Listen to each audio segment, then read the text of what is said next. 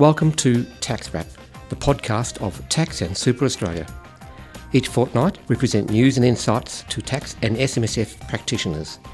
If you've got any questions, comments or even suggestions, get in touch at podcast@taxandsuperaustralia.com.au.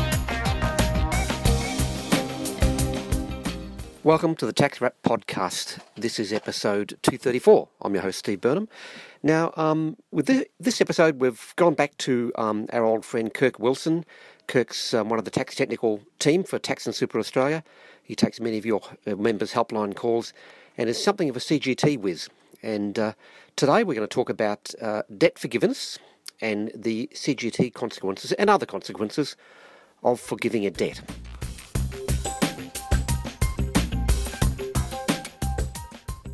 Hi Kirk, thanks for joining the Tax Wrap podcast.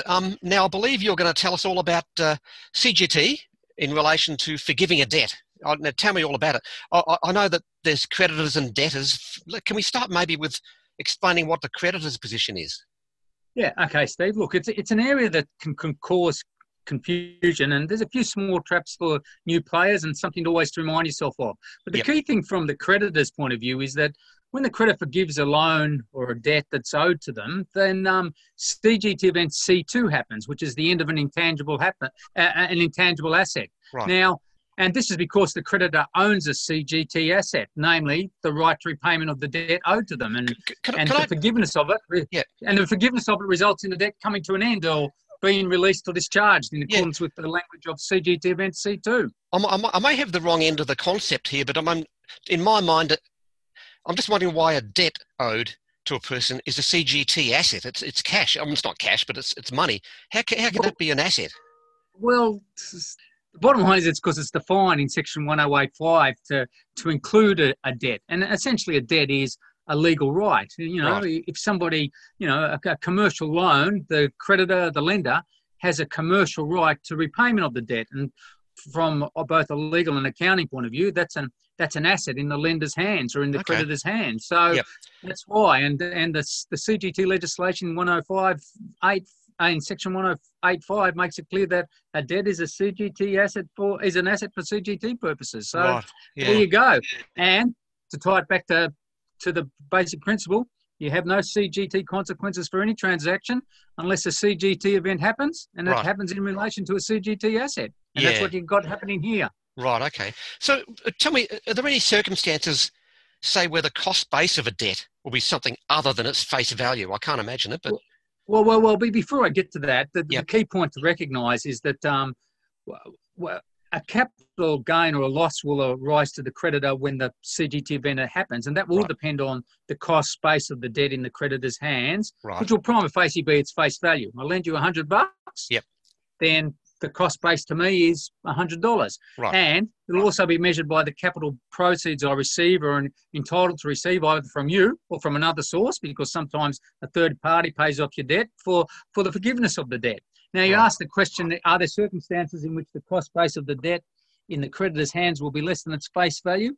Well, there is an odd one. I'd never thought there was one, and I stumbled across it a while ago. But when we look at the debtor's position, I'll explain this example. Yep. Now, look, let me get to the crux where the forgiveness of a debt for CGT purposes can cause trouble, and that is where the debt is forgiven for no consideration or no capital proceeds are received, which is often the case, whether on a commercial or private basis, where the person forgives the debt and says, well, you don't have to pay me anything.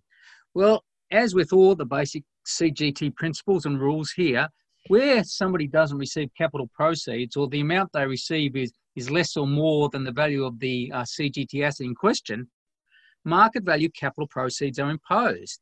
Now, this means that to the extent that the debt is capable of being repaid by the debtor, and even if the creditor forgives it for nothing, the CGT position of the creditor will be calculated by reference to the market value of the debt at the time it is forgiven, and its cost base in the creditor's hands. Okay. So again, if I forgive a debt that you owe me, and you're capable of, and I've lent you $100 and it's in a commercial setting, say, I don't immediately have a capital loss of $100 because I've received no consideration.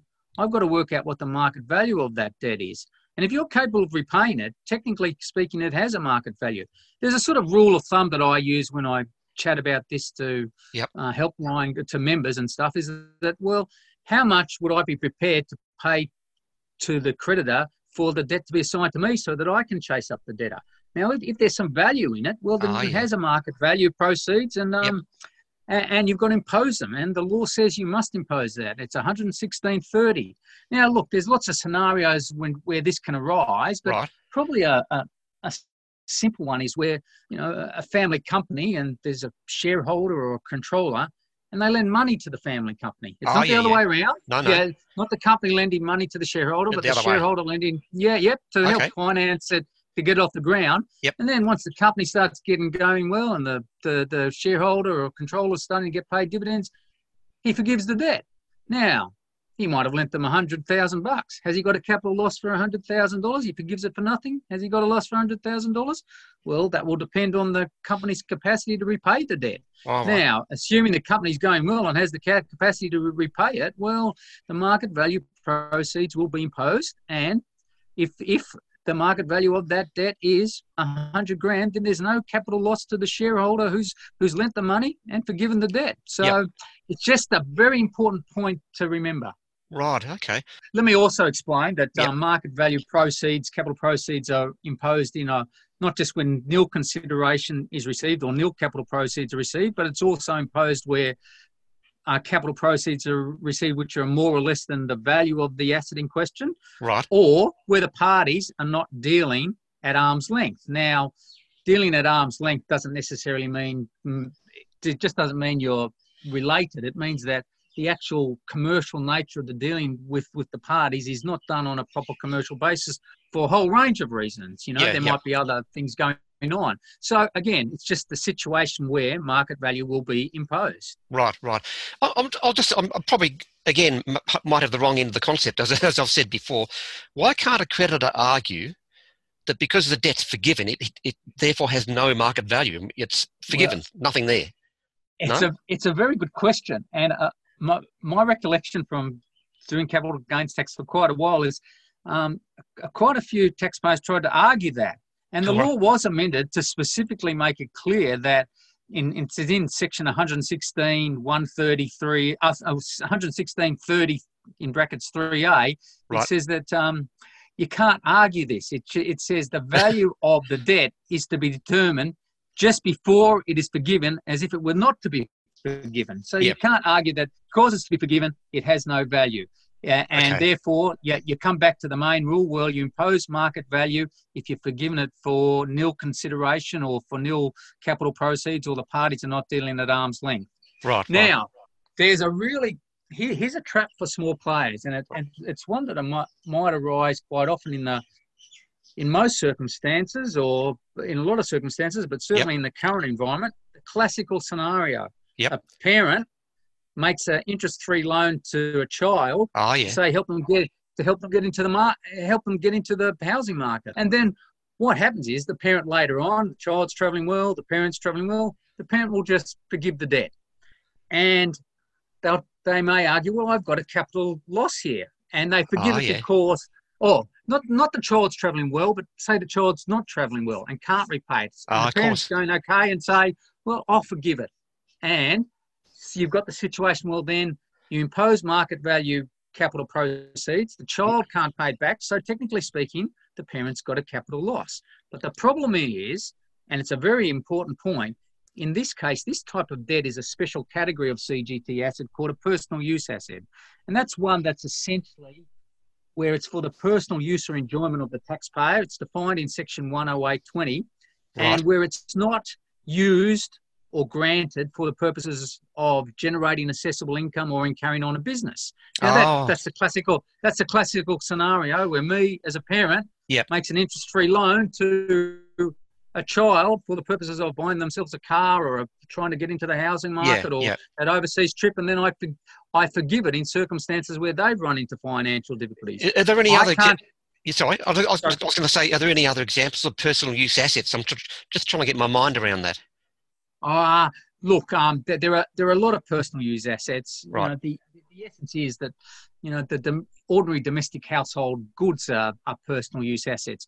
But for these purposes, the key point is a debt in this type of scenario where it's not being used for the purposes of gaining or producing assessable income, Right. or in carrying on a business. Typically, that non-interest bearing loan by a parent to a child is a personal use asset, and the rules that apply to personal use assets for CGT purposes is they can never generate a capital loss. You know, they don't generate capital losses. The best they can do is generate a capital gain if there's certain thresholds are met. Again, let me reiterate: parent, rightly or wrongly, foolishly or smartly, compassionately or stupidly, lends all the above, lends a child some money and then forgives it because they can't repay it. Well, they can't claim a capital loss in those circumstances. No, because it's this special category of asset called a personal use asset. Are those principles? Now, look, go on. Are those principles carried over into other areas of taxation law? Well, there is one, and I won't go into detail because it's a bit messy and it's a bit complex from a legal point of view. Right. And I remember being in the tax office back in the early 90s when this issue arose, and there was no official tax office position, but it's called the principles of subrogation, and that's classically where a guarantor, where somebody goes to the bank and somebody else guarantees the loan. Right. You know, okay. A parent guarantees a loan made to a son, a director guarantees a loan made to a company, and if the debtor, the son, the company gets into trouble, then the guarantor is called on to pay that debt. You know, they step into the shoes of the debtor and they pay the debt under that contractual arrangement. Yep. So, but the second part of this is under this principle of subrogation, that guarantor then steps into the shoes of the creditor and in effect gets the same rights against the debtor as the original creditor. Okay. And therefore can also forgive the debt that is now owed to them by the debtor as the guarantor. And where this happens, and presumably, you know, because they've been called on to guarantee the loan, presumably they're going to forgive it for nothing because the debtor can't pay it back. And you've got the same principles applying to the guarantor in this situation. Okay, They can generate a capital loss now. But look, let me make a very important proviso here. If you're in this type of scenario, you must have a look at taxation ruling 9623. It's quite comprehensive. It looks at it all from the debtors and creditors point of view, and it explains things in detail, albeit explains it in terms of the old 1936 Act provisions. But it's a must to look at if you find yourself as a guarantor stepping in to pay the debts of somebody you've guaranteed, of the guarantee, and then you find yourself forgiving the loan. Can you repeat the number of that ruling, Kirk? Taxation ruling TR 96/23. Okay, excellent. All right, good. Oh, look, that's a pretty comprehensive look at the creditor's position. Can we go and turn the plate around and look at the debtor's position? And there seems to be rules and principles that apply. Maybe can you go over some of the rationale as to why the rules apply? Yeah, that'd be great. Well, look, when a debt's forgiven, from the debtor's point of view, don't forget they don't own an asset here. They're not having an asset extinguished or anything. But what they're having extinguished is an obligation, or extinguished is probably too strong a word.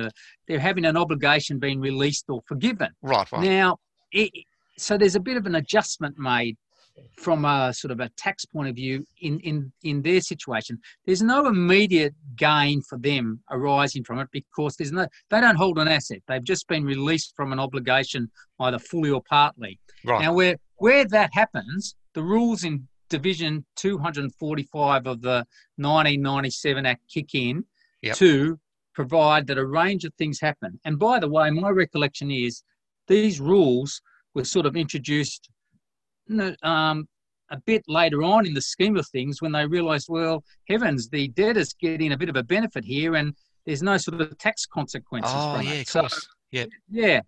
And so essentially what happens, and if you have this type of situation, you go through Division 245 closely, where the debtor's repayment obligations are forgiven, waived, released or extinguished, or however you want to call it, the type of things that will trigger CGT event C2, the amount forgiven is deducted from certain of the debtor's current and future tax deductions, or what we call tax assets. If you've got some future tax deductions sitting on your books, or future capital allowance write-offs, or these are essentially tax assets. And what happens is the amount forgiven then will have an impact on these, and in effect, they will reduce them. And they'll reduce them in a certain order depending on the amount forgiven. And I'll come to that in a moment. Okay. But the other key points to remember in relation to these rules, they only apply to a debt if it is a commercial debt as defined under Division 245. Okay. And essentially commercial debt is one where there's interest, or an amount in the nature of interest is payable on the debt, or from the debtor's point of view, it would be deductible to the debtor. You know, if the loan was used by the debtor to produce assessable income. These rules aren't going to apply, Steve, to that, parent-child loan. Right. The interest-free loan. They also do not apply in a couple of other situations where the forgiveness of the debt amounts to a fringe benefit. You know, an employer might forgive a debt that an employee owes, which has been, where they've lent the money for whatever purposes. It doesn't apply if the forgiveness results from an act relating to the bankruptcy under the bankruptcy rules. Nor will it generally apply where the forgiveness arises where the creditor forgives the debtor under their will. But you're not going to trigger these type of rules there. And there's another case where it doesn't arise, and it's an old English term. It's where a debt is forgiven for reasons of natural love and affection. Now, I won't go into what exactly that means and the limits the ATO places on it, but if you get that type of scenario, I'd want to try and argue that, well, probably better have a look at some private binding rulings where the circumstances where the ATO has said, no, this debt is not being, or this debt is not being given for natural love and affection. There's something else going on. But it's born out of 17th century, 18th century English common it sounds law. like it. Natural love and affection. But, that's right. You can imagine that'd be tried on a fair bit, but who knows? Yes.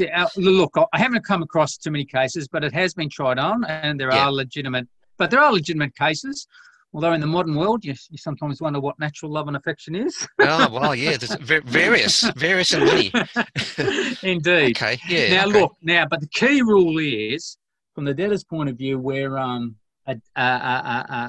sorry, I've got to retract something I said there, so I don't come across as a cynic. There is wonderful natural love and affection in the modern world. It's just sometimes not portrayed that way. Okay, there's my bit of philosophy for the day. Okay, nice to have it. Now, here's the key fundamental rules. Right. Where a debtor has had a debt forgiven and it is a commercial debt, then the net forgiven amount, and I'll discuss that briefly in a moment, of the debt that is forgiven, it reduces the following amounts in the following order. You've got to reduce it by, you've got to reduce prior year revenue losses if you've got any by that amount. Now, if you don't have any prior year revenue losses, or you absorb all the net forgiven amount, then you go into prior year net capital losses. Right. And if the same happens then you would go to the undeducted balances of other deductible expenditure that is carried forward, like depreciable assets. You might have, you might have some deductions sitting there on that are going to be realised by way of so you still balancing adjustment. Yeah, you still haven't written off the cost of the tractor or whatever, so you do that next year. Yeah, okay, right. Correct. Now, the final one is the cost base of other assets that the debtor might hold. Right. For example, the debtor himself or herself or itself might have lent money to somebody else. And so they have an asset sitting on their book called a debt.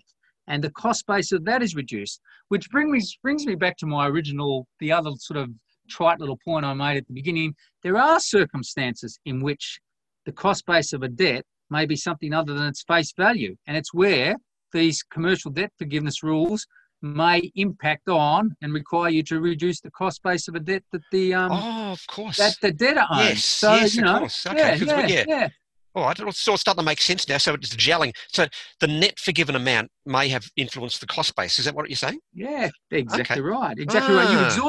You've exhausted all the other items, or they don't exist. And me as the debtor has I've lent 10 grand in the course of my business to somebody, and and that's an asset to me. But now I've got to, and that's its face value, that's its cost base. But I might now have to be required to reduce that cost base by the forgiven amount, say a few $1,000. So yep. There you go. But probably it's bigger figures in the real commercial world. So, of course, yeah, it would be.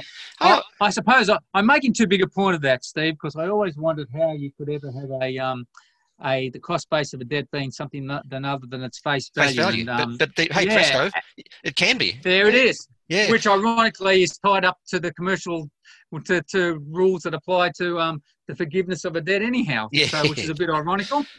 Now, since you've been talking, I've just wondered, I mean, is it possible that a creditor can get a tax deduction for a debt that it forgives? Yeah, now, look, so that takes us to the issue. Now we're outside the CGT regime and we're looking at, fine. Well, okay, no, that's fine. Look, and I'll just make a few brief points. Sure. But the first one is that Section 2535 provides that a creditor can be allowed a tax deduction for a loan or what they call a bad debt it forgives, provided it was included in the creditor's assessable income for an earlier year of income of the creditor, or if it's respect of money lent in the ordinary course of the business of lending money. In other words, they've already brought this amount into account as assessable income, right? And they're never going to have it paid. Now, there are lots of rules and issues about, well, how do you make the judgment that it's bad and it's not recoverable and therefore you can write it off and claim a tax deduction for it. I won't go into those, but it's just something to remember. Yep. Now, don't forget those entities that are in the business of making loans, banks, other institutions. Yep. Writing off debts would be an ordinary incident of carrying on their business, and so they'd be entitled to a deduction for it. Okay, yeah, well, that makes sense. Well, that's a tax consequence for the creditor. Are there any tax consequences for a debtor when a debt's forgiven? Well, look, now there's a very important matter to keep to be aware of, right? And it's the classical Division 7A type of scenario, where the creditor is a private company that has made a loan to a shareholder or an associate and forgives that debt. Then, according to Subdivision 109F of the 1936 Act, provides that there are Div 7A dividend arises in these circumstances. Right. Yep. So the private company has made a loan to a shareholder or an associate and forgives that debt. Well, Subdivision 109F, and classically, if you've got this type of scenario, will trigger a Div 7A dividend in these circumstances. Yes. However, there are some important exceptions to this, and they're found in Subdivision 109G. And the reason I stress these sections, because if you have this scenario, dare I say, there's nothing better than actually pulling up the legislation from whatever source, even Googling it and reading it. Because believe it or not, it is readable. It's the horse's mouth, and it allows you to tick and flick and check things. So look, so the exceptions are where the debt is owed by another company and it's forgiven, provided the company is not acting in the capacity of a trustee. Div 7A also won't be triggered where the debt is forgiven, where the debt has become bankrupt under bankruptcy proceedings. Right. And probably the other key one is where, guess what? There are some cases where a company lends money to a shareholder or an associate, and the shareholder or associate generally can't repay it. They've got into real strife. That could happen maybe more so these days. Yeah, exactly. Yeah. And so in those bona fide situations where the reason for the forgiveness was that the payment would have caused the debtor undue hardship, and when the loan was made, the debtor had the capacity to repay the loan, but has now lost that ability. And will lose it into the foreseeable future. Then you won't trigger Div 7A in those circumstances. Right. But look, by rounding off, I didn't want to get too heavily into Div 7A or the income tax consequences of the forgiveness of a debt. Yeah, you could go down that rabbit hole forever, but anyway. Yes. But the key thing is to have a look at the relevant provisions for Div 7A, and there's Subdivision 109F for the circumstances where the forgiveness of a debt will give will give rise to Div 7A consequences and Section Subdivision 109G for the exceptions. Right. Now, let me round this off. Yep. Of course, it's always important to round off a little thing. That's right. Round off a little talk by just bringing us back to the key CGT thing. Yes. And the key CGT thing is where a creditor who is owed money by a debtor forgives that debt, you've got CGT consequences because that is an asset in the creditor's hands. Yep. And CGT event C2 happens on the forgiveness or waiving or otherwise release of that debt. Yep. Whether you've got capital gain or capital loss will depend on what you receive for the forgiveness or what is the real value of that debt if nothing is received. So, yes, yep. And the importance of imposing market value capital proceeds where the debt is forgiven for nil consideration. Right. And okay. And we're back to fundamental CGT principles there. Yeah, before so all the there's other stuff comes in. Okay. And so there's a few little traps to remember there, but but you know, it's not as obscure and obtuse as you might think. Not when you get into it. No. But and the other final thing, of course, we both know, Steve, in the current environment. But maybe there's a bit more of this will go on, you know, given the stresses on the economy in the last 12 months or so. Yeah, exactly. Well, that's right. Well, it'll all come out in the wash, but at least we know that forgiving a debt, look out for CGT. It can happen.